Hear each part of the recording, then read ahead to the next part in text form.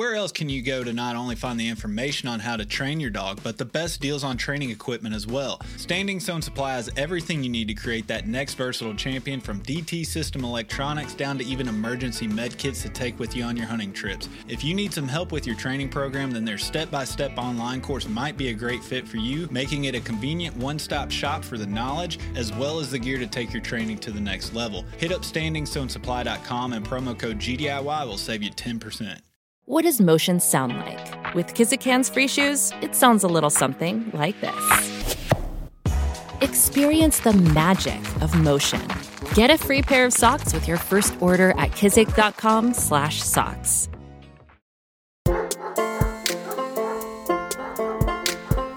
GDIY profiles are bonus episodes that tell the stories of how your everyday handler got into the gun dog world.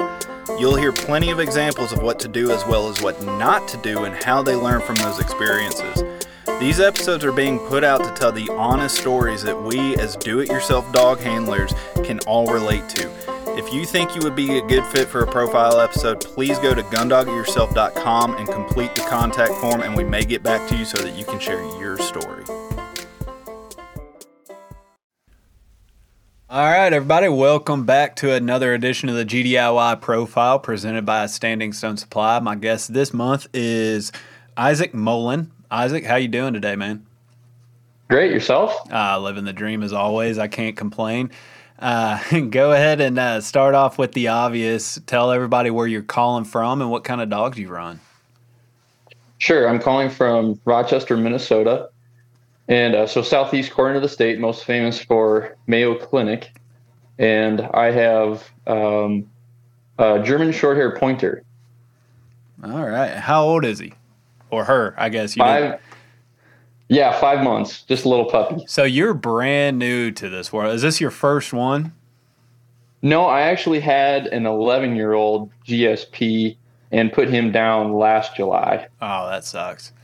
It's dog handlers, it is what it is. Yep. This second pup, we got him from the same breeder, different bloodlines. But that first German Shorthair, wonderful animal, wonderful dog, tons of great memories with him, and was really pleased with him. So that's why we went back to the breeder for our current pup. And, the 11-year-old we put down, he was living a very high quality life. Hunted with him the prior fall. He was slowing down. He was 11, but that was to be expected, but still very active. And then over the course of 3 days, he just got really sick. Highly suspect a bowel obstruction, and, made the choice to, euthanize him. And, gut-wrenching. Yeah. But like I said, no regrets. Such a great dog. It's easily, I don't think anybody would even pretend to debate this. It is easily the worst part about what it is that we do with these dogs is it's always too early. I mean, I've had, I recently had to put down my old coonhound a year or two ago, and he got up to 15, which was an extraordinary long life for a red-bone coonhound, but still, even after 15 years, it's just like, man, it's too soon. It's always too soon when it comes to that. Yeah. So tell me, what was it about the first one, your boy, that made you want to go back to the breeder? Which breeder is it? Is he up in Minnesota with you? Yeah, so actually Pointers of the Valley out of Rock Valley, Iowa. They're northwest corner of the state.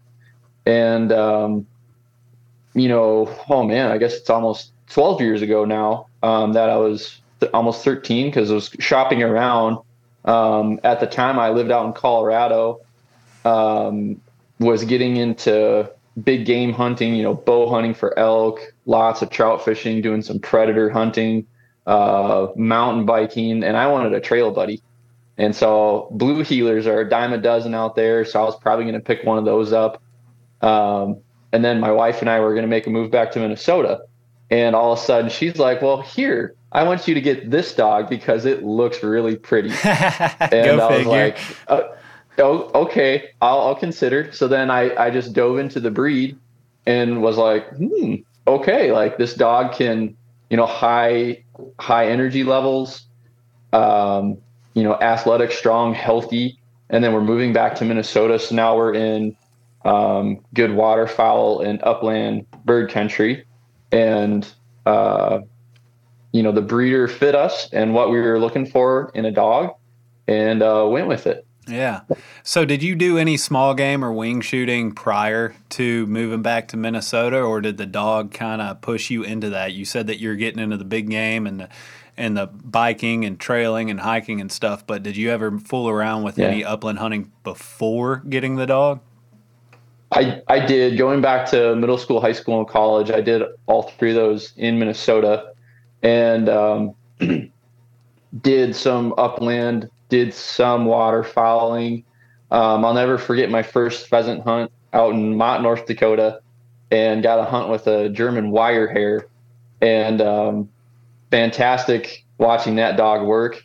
Was very enthralled. I always loved dogs, grew up with dogs, not necessarily bird dogs, but that was my first pheasant hunt. Dropped a big rooster at the end of a drive. It was very exciting. And then, didn't do any bird hunting out in Colorado, but once we moved back to Minnesota, then, got the GSP pup, got back into primarily pheasant hunting with him. All right. So you didn't really get bit by the rough grouse or woodcock bug up I guess it's a little further north from you, I guess. Yeah. We did a little bit of like a mixed bag. Like there was one day where I was hunting with my brother-in-law, and we got a pheasant, a woodcock, and a grouse all in the same walk. That's cool. And yeah, that was a fun day. Yeah, I bet. And I think I definitely underutilized hunting grouse with our last dog. And that's one of my goals with this current pup, is to put him on more rough grouse. Yeah, I mean, it's especially when you live in a place like Minnesota, it'd be kind of a crime not to, right? I mean, I know that in southern Minnesota, northern Iowa, that's pheasant country, but you kind of get up into central and northern Minnesota, that obviously, the grouse is king. I know people call grouse king everywhere, but that's really kind of what central to northern Minnesota really reflects. Yeah. And we'll definitely do some Minnesota grouse hunting. I've got a trip on the books here to Wisconsin with some family members and a friend. So hopefully we'll get into some grouse there, and looking forward to that adventure. Cool. Well, tell me what it was like moving back to Minnesota. You're obviously in bird country. It gets you interested in pursuing birds and more particularly pheasant. What was it like kind of piecing it together on how you wanted to train your dog? Because like you said, you're just kind of looking for a trail companion, and now all of a sudden we're training an actual gun dog and trying to chase these crazy feathered things out there. So what was it like kind of wrapping your head around that journey? Chaos. Control chaos, or just chaos in the true sense of the definition? Just chaos. I mean, I'd like to claim that it was controlled, but that's not, that would be disingenuous. Right. So what was it like getting it wrapped around? What was so chaotic about it? And was it chaotic all the way through?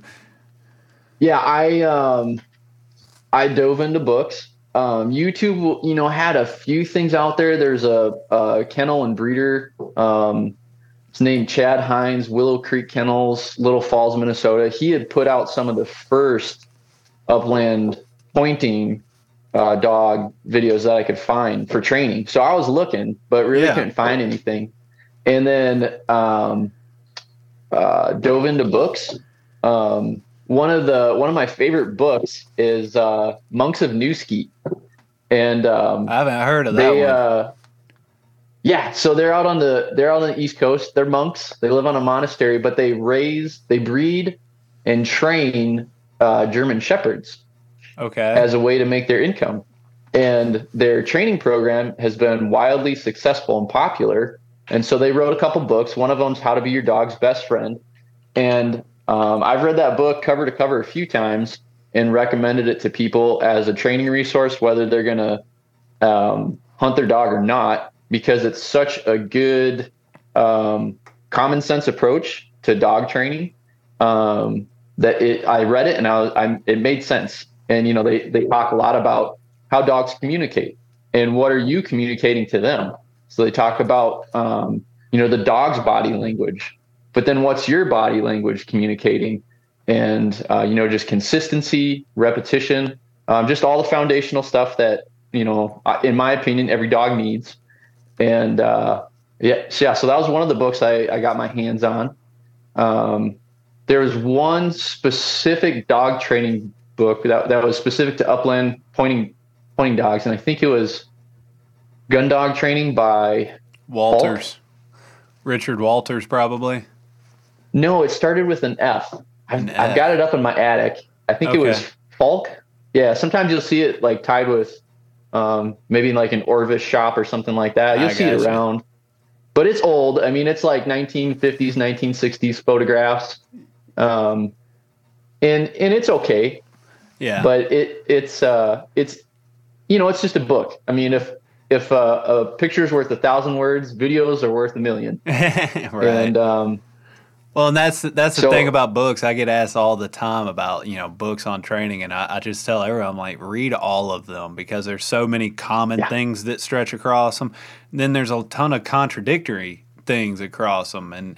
And so, really it's just, you need to be a sponge. You need to read and learn and listen and watch as much stuff as you can. If you're truly trying to figure it out, that's my take on it anyway. Yeah, I did. I read a lot of books. I grew up on Field and Stream and Outdoor Life magazines. Yeah. Those were becoming more ads and less pictures. Magazines were kind of phasing out. So just try to get my hands on some of those resources. And then I was able to buy some chucker. My brother-in-law has some property up north that we'll hunt whitetail together, and we'll do some pheasant and grouse hunting there too. And so we planted some chucker out in the field, and that's how we did his bird intro and gun intro. And had read about like what to do with a planted bird. And man, this poor chucker, the first one we planted, I pulled out all his primary flight feathers on both wings. Oh God! Stuck him in a sack and swung him, and then even like tucked his head underneath his wing, and then stuck him in the biggest clump of grass I could find. And went back, got the dog. He came up, found the scent right away. Nice staunch point. And then I went in to kick this bird up to fly. And I could have swatted him out of the air with my hand. Right. He had no capacity. He was so confused and bewildered. So that was the bird and gun intro with our first dog. And gun intro was pretty basic. Had my brother-in-law stand probably 100 yards away and fired a shot in the air. And there was no change of behavior in the dog. So I was like, okay, move up half the distance. Yep. And then again, no change of behavior. And this is, 2 or 3 chucker into it. And that dog is just salivating. Yeah. I mean, he is so high on birds. And then, got in and did a more, like typical hunting scenario where it was planted bird, point, walk in, flush it, shoot it. And, he had a very strong natural retrieve, but that was, his first hunting season. And I'm sure he paraded around with it for a few minutes and finally got it to hand. Yeah. But which is perfectly fine, especially in their first year, right? The first year it's like go hunting and we'll figure that out later. I mean, obviously you're not encouraging bad habits, but if that's what is naturally presented to you, you can start molding it a little bit there, but for the most part, you're just focused on go find birds, establish point, let me go flush it, and we'll clean up the retrieve or at least the handoff later. Yeah, I think ideally that would happen. I mean, I made so many mistakes with him, and I just didn't know. Yeah, it was one of those things where I was trying my best, but there was a ton that I just didn't know that I didn't even know of. And I'm sure I zapped him on an electronic collar when he was chasing birds. And he just had so much prey drive that he overcame it. And all these flaws that I had as a trainer and handling him, that helped out a lot. And, Nolan, that first GSP, was way too much horsepower for me. But, I didn't know. It was just the dog I got, and it was what I was working with. And looking back on it in hindsight, it was like, if that dog had been in the hands of a talented trainer, I mean, who knows what they could have done with him. And all that to say, like, I think it's easy to maybe discount, what we have as, amateur trainers, or, we're just, GDIY trainers, because we'll make mistakes and we're inefficient. But at the same time, I don't know if we give ourselves enough credit that, we have a lot of time. And we can establish a very close bond with our dogs. And we don't have the pressure of clients waiting on us for a dog to get finished and sent back home, or a kennel full of dogs waiting to get run. Like, I can take my pup for hour walk out on, 100 acres that are across the street that I know has pheasants on. And we're just going for puppy walks and enjoying it and having fun.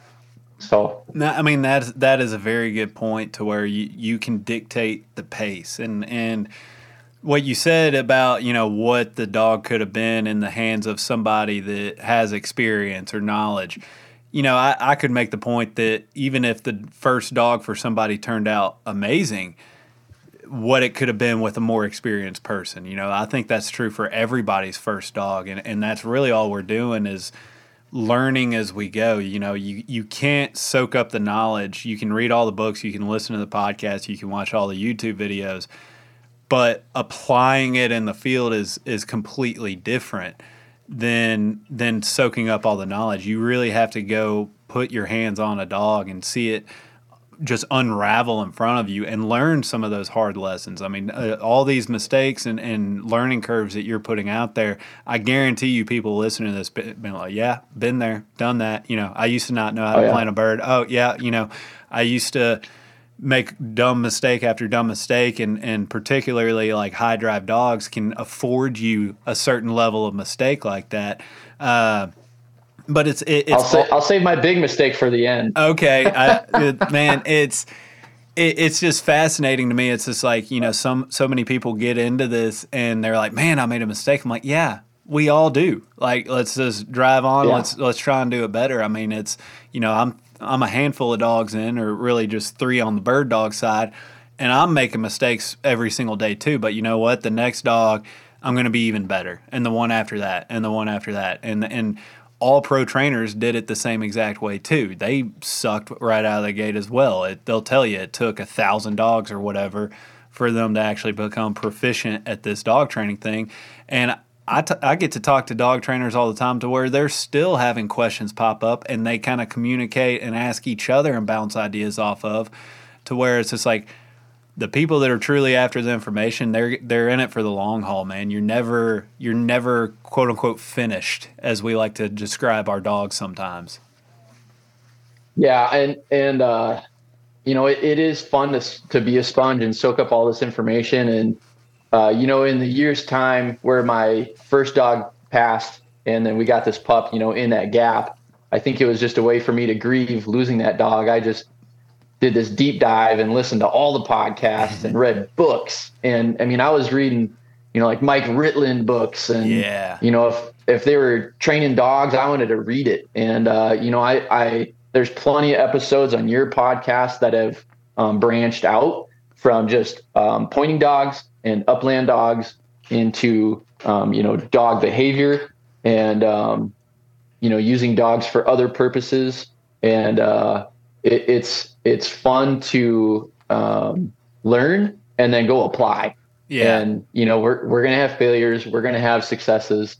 And that's just part of the journey and the roller coaster and the fun of it, I suppose. Right. And it makes it more rewarding when you finally get the results after doing all the due diligence. Like that right there. Oh, my goodness. You earn that knowledge, man. You earn that path. So like when you're standing at the end of it and you're watching this dog, this just monster on birds out there, you're like, Man, this is pretty sweet, and we did this together, right? Like it's just, Yeah. you didn't ship it off, and not that there's anything wrong with that. Everybody has No, their not challenges at all. in I life. wouldn't fault anybody. Yeah, it's, do what you got to do to set that dog up for success, but it is a very rewarding experience that I wish that everybody gets to share. Like I wish you could bottle it up and sell it, and then people will be like, "Oh man, it is worth the effort to learn all this stuff."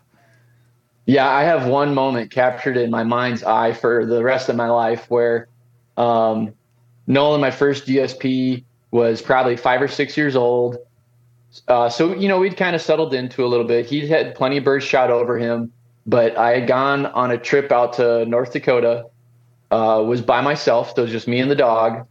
I did some e-scouting, found a piece of public land, did some driving, and looked at like, oh, this looks good. This is good habitat. So pulled over, and in the first 10 minutes of walking that, had Nolan was getting really birdy, and so that change of behavior out in the field, and so I'm getting excited, and then it was just textbook. It was dog's birdie, goes on point, bird flushes naturally, dropped it with one shot, and then just a beautiful retrieve to hand. And I mean, like I'm out in the field alone, but I'm hooting and hollering. And, it was just like, that's a wrap, boys. That was perfect. End the trip. Even though that was just the first bird of the trip and, a 12-hour drive, but you're not, that was, there's certain things. I had a recent experience like that in Arizona to kind of close that out, to where it's just like, stuff like that happens in front of you with your dog, and it's like, you know what, that's the moment I was chasing. We're not topping it. It's, can we keep going? Sure, but you're not topping it. So did you just pack up and go back home after that? It sounded like you said we're not topping it. So did you stay out there chasing them, or was that just kind of the end of the hunt for you? No, I mean, I could have. It would have been a sweet ending, but that was the trip to go hunt with a college buddy. Okay. And so we actually had a couple more days of really good hunting together. Okay, cool. That's awesome. Yep. So, I mean, what was it? You said that there was another big mistake. I got to hear this mistake. We ask the same thing on every podcast. You've already given us a couple, but you tease that there's a bigger one. So I want to hear what this big learning curve mistake was. I think it was the lack of steadiness in Nolan. So he had a very high prey drive. He was very independent. He would range out really far. And I was bewildered at about how to control that, manage that, mold it, shape it. He was just a Ferrari, and I had no idea. I'm like, oh my goodness, what do I do? How can I set up a controlled training situation to help mold this? Just didn't have the tools to do it. So, like for example, in North Dakota, a lot of times they'll have windrows of trees. So it'll just be a single row of trees, and it'll go for, 400 yards or 800 yards. And then they'll plant maybe like hay in between. So it's just this natural windbreak. And then they'll have, like a quarter mile, like 400 yards wide of hay in there, and then another tree row. Well, pheasants love those tree rows, and we'd put him down on that field, and he would burn down that tree row, and you knew he was pushing birds, like he was on them. And so I'd hit him with the collar, the electronic collar, and I'd yell and I'd whistle. And this dog that had great manners in my backyard, who would come back every time, if you put him on running pheasants, it's like, oh, hope you got somebody a mile down the road to block, because you're not going to keep up with them. And so my buddy and I, we would, shotguns in hand, we were sprinting down this tree row through the field to try and keep up with them. And maybe once in a while you'd catch him, and maybe that bird would hold tight, or something flushed wild or flushed behind you. And then you try and take a shot and you're exhausted because you just sprinted 200 yards. And then you'd get to the end of the tree row, and the dog's there, and the birds are all gone because they flushed out, because they came to a natural break, like a gravel road or something. And then he just lays on the ground, happy as could be, exhausted. And like I be honest with you, I'd want to walk up and just shoot him. Like, just so frustrated, like throw a slug in my gun and one round to the head, just so upset and mad. And all the while it's like, well, that's my fault. It's not the dog's fault. Like, the dog's doing what he's bred to do. Yeah. And I didn't have the tools or the knowledge to do anything about it. And the things I did have and did try obviously didn't work. And so that'll be a goal for us with this next pup, is that, this fall I'll hunt him. We'll do his, he's had a little bit of water intro, a little bit of bird intro. We'll do his gun intro here. And then, his puppy season, he can do no wrong. Yeah. And then, coming around a year from now, I'll try and get him steady to shot. That's my goal. And then put him through force fetch. So really looking forward to those two goals. Yeah. And going through both of those with the dog. Yeah. No, it sounds cool, man. It's like you just said, you have it all road mapped out. You got a plan, and obviously anything can happen along the way that you can kind of steer course if you need to. But that's an important lesson, man. So many people, they have these grand dreams of letting your dog out and just thinking that they're gonna find a bird and hold point, and then especially pheasants. That's tough on a lot of dogs, even some experienced dogs that haven't been on them before, to where you get them running through a windbreak like you're describing, or the cattail sloughs especially. It can be it can be hell on a young dog especially. I know plenty of people, the more I talk to where they say that they don't even put puppies in their first season on pheasants because it can teach some bad habits, right? And I don't know where I particularly fall on that. I think that's probably a dog by dog or case by case basis, but that's a very common thing to where you and your buddy are getting a workout in just trying to keep up with your dog. Oh, it was a track workout is what it was. You come home, you're tired, the dog's still ramped up, and you and your buddy come home and your wife's looking at you like, who did all the work now? Oh yeah, that's where mountain biking with the dog and then skijoring with the dog came in. There you go. On back home on a regular basis. Those were two great forms of exercise for us. Yeah. So skijoring, describe that. That's something that I haven't really talked about, if I remember at all, on the podcast. That's something I've never done. So describe a skijoring session or your gear setup. What's that like, getting some conditioning in during the obviously snow winter months and all that fun stuff? Yep. So we would go on a 3-mile run. We'd come back and I would be tired and the dog's raring to go. So one day jumped on the bicycle, threw him on his flat collar and just a 6-foot leash, and he wanted to pull. And so I'm just coasting. I'm like, oh, this is brilliant. So got a sled dog harness. And you can just Google skijor equipment and how to skijor. Tons of YouTube videos out there. It's fantastic. There's a learning curve to it for sure. Yeah. You need some commands like left, right, whoa. But yeah, the dog, to boil it down, the dog's in a sled harness. He's connected to you by a tug line. You're on your cross country skis and you go. And ton of fun. Obviously, Minnesota, long winters, plenty of snow. And then, in the summer months, you got to play the weather and try and get out when it's cool. But him taking that same setup, the sled dog harness, a tug line, and then I made a little handle out of PVC, almost like holding onto a water ski rope, and hang on to my handlebar with one hand and hang on to that tug line with the other, and let that dog pull me in the harness. And let me tell you, you could get two things out. You could get a shotgun out or that sled dog harness, and my dog went nuts. He knew it was time to go. He loved it. It was time to work. Yeah. Oh, he did. He lived for that. About how far would you go on a typical session? We would do like a 5K. That was pretty easy to accomplish. And when we first got him, before we had kids, when the dog was 2 and 3 years old, he had some serious shoulders on him. I didn't track our mileage per week, but we were going out every day and super muscular, super fit. And then when it came to hunting season, that guy was ready. And obviously I told the story about, sprinting across the plains of North Dakota. Yeah, he could hunt. Yeah, I was about to say, you just get him in the best shape of his life so that you can go chase after him, chasing pheasants. He was, but loved every minute of it. It was fun. Awesome. That's awesome.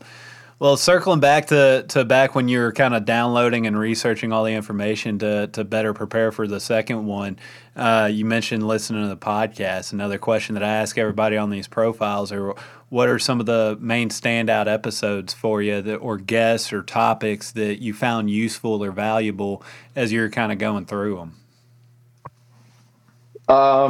That's a long list. You've done a really great job of putting out some quality material, and I really appreciate the variety that you offer and the experts that you interview. Because right now you're talking to a guy who's got one 11-year-old dog behind him and then a 5-month-old puppy. Yeah. So to be able to listen to train, and so that's the thing is like, well, amateur trainers, we've got a lot going for us too, but professional trainers who've seen hundreds, if not thousands of dogs, and then have some formal education is really invaluable. So there was like episode 101 with Invictus Canine. Oh yeah. And I think they were sending like scent dogs over for tracking poachers in Africa. Yeah. That's pretty cool. Perfect time. And I literally just got off the phone with Jay a little bit ago because he's still doing not to cut you off, but he's still doing the tracking stuff with poachers over in Africa. And dude, he is such a fun dude, and so there's some cool stuff that me and him are trying to kind of work out and come up with for something much later down the road. But it's awesome. That's one of my favorite episodes was that Invictus K9 episode with it. Like to me, there's so much knowledge in that episode. Oh man, it was great. And, I mean, is Jay the one who has the South African Dutch accent? Yes. Yeah. I mean, that's just kind of cool to listen to him talk anyways. And he's got the personality for it too, man. He's a trip, dude. I had a bonus episode on Patreon for a while called War Stories of him just telling these crazy poacher stories. It's no longer up there. Like, I guess the link timed out, and it sucks because that was one of the coolest things that I've recorded in years. But anyway, not to cut you off, but it was just funny. It's just like I was just talking to him an hour ago. I'll make a shameless plug for people to become patrons of yours and the podcast because true confession, I just signed up as a patron. Yeah. Because I was like, man, I'm going to actually be interviewed by this guy. I better support him. And then I watched your video that you had put up about your steadiness assessment with Lucy, and I was like, man, that was gold. So if you're a fan of the podcast, be a patron, and there's some gold nuggets, dude, to be had. I appreciate that created. I appreciate that, man. It's I threw that up there as just kind of a testing thing. Like, do people actually want to see this? Is there value to it? And I'm still trying to capture other stuff, but that's something to, for whatever reason, kind of hit home with a few patrons on that. Is just me just showing a training session with Lucy and just kind of how it looked like on my end.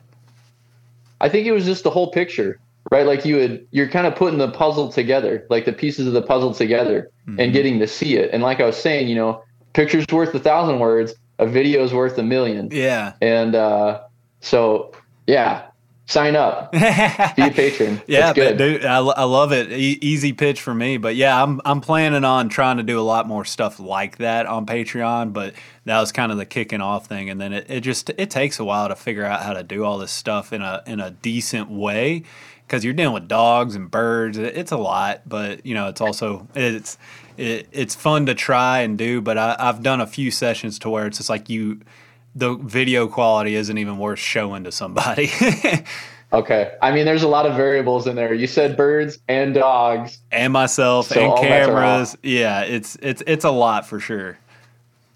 Yeah. Yeah. Oh, man. So what was the other episode? I cut you off. I think you were going to give another one before I interrupted you. No. Like I said, I could keep going, but another one, I actually just listened to both his episodes he did with you was Josh Flowers. Okay. So I think the one episode was 128, and that was like part 1 on the force fetch. Yeah. And that was really good. That actually got me really excited for force fetch a year from now. So we'll get through puppy season in the winter and then dig into force fetch and steady to shot, hopefully. So yeah. Perfect. Man, that's it's awesome, man. I always enjoy doing these profiles and getting valuable feedback like you just gave me. What helps you and kind of the information and the resources that people like yourself use to learn all this, because there's so much out there. It's just like I tell everybody, whether it's my podcast or somebody else's, it's just nobody has the excuse anymore to say they don't have access to information. And there's so many great sources out there. And so, I'm glad that you find value in mine. And I always enjoy getting to talk to people like you and get to know your story, because you obviously have some relatable learning curves yourself, as you alluded to where, the DIY trainers can teach other people just as much. It might be teaching them what not to do, but it's still teaching them, right? Yeah, I've got plenty of those stories. We all go do. Another hour on that. Yeah, we all do, man. Well, dude, I'm excited. You're gonna have to stay in touch. Let me know how the puppy development goes and what the first season looks like, because a puppy's first real hunting season, it's always something to be cherished and really kind of gets you fired up. And even looking forward to the spring. It's weird. We wait all year long to get to the fall, then we get in the fall with our dogs, and then we're kind of looking like, man, come springtime, we're going to address this. And then you start looking forward to the training season. It's just a never ending, clock turn pretty much. Yeah. I can't say enough about just puppy walks, and there doesn't even need to be birds out there in that field. Just get out, enjoy building that bond, learn your dog, learn that change of behavior. You can start working on some of those cues, whether it's a verbal cue, a hand cue, a whistle cue, the e-collar cue of, get them to turn a little bit, get them to whoa, get them to recall. And it's probably better if there's not birds, because then they can actually focus instead of just having a one-track mind of chasing feathers. Exactly, man. I have nothing else to add on that. That's a great way to end it. I would piggyback on that all day long. It's just, that's exactly right. So Isaac, I appreciate you taking the time on joining us today and telling us your story, and we'll definitely be keeping up together, and I want to hear how the puppy develops. Sounds good. Thanks, Nick.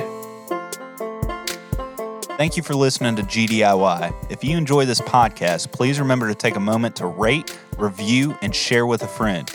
Also, be sure to follow us and our partners on Facebook and Instagram under Gundog It Yourself. If you really enjoy the podcast and would like to contribute even more to the future content, please check out our Patreon at patreon.com/Gundog It Yourself. Thanks again, and happy hunting.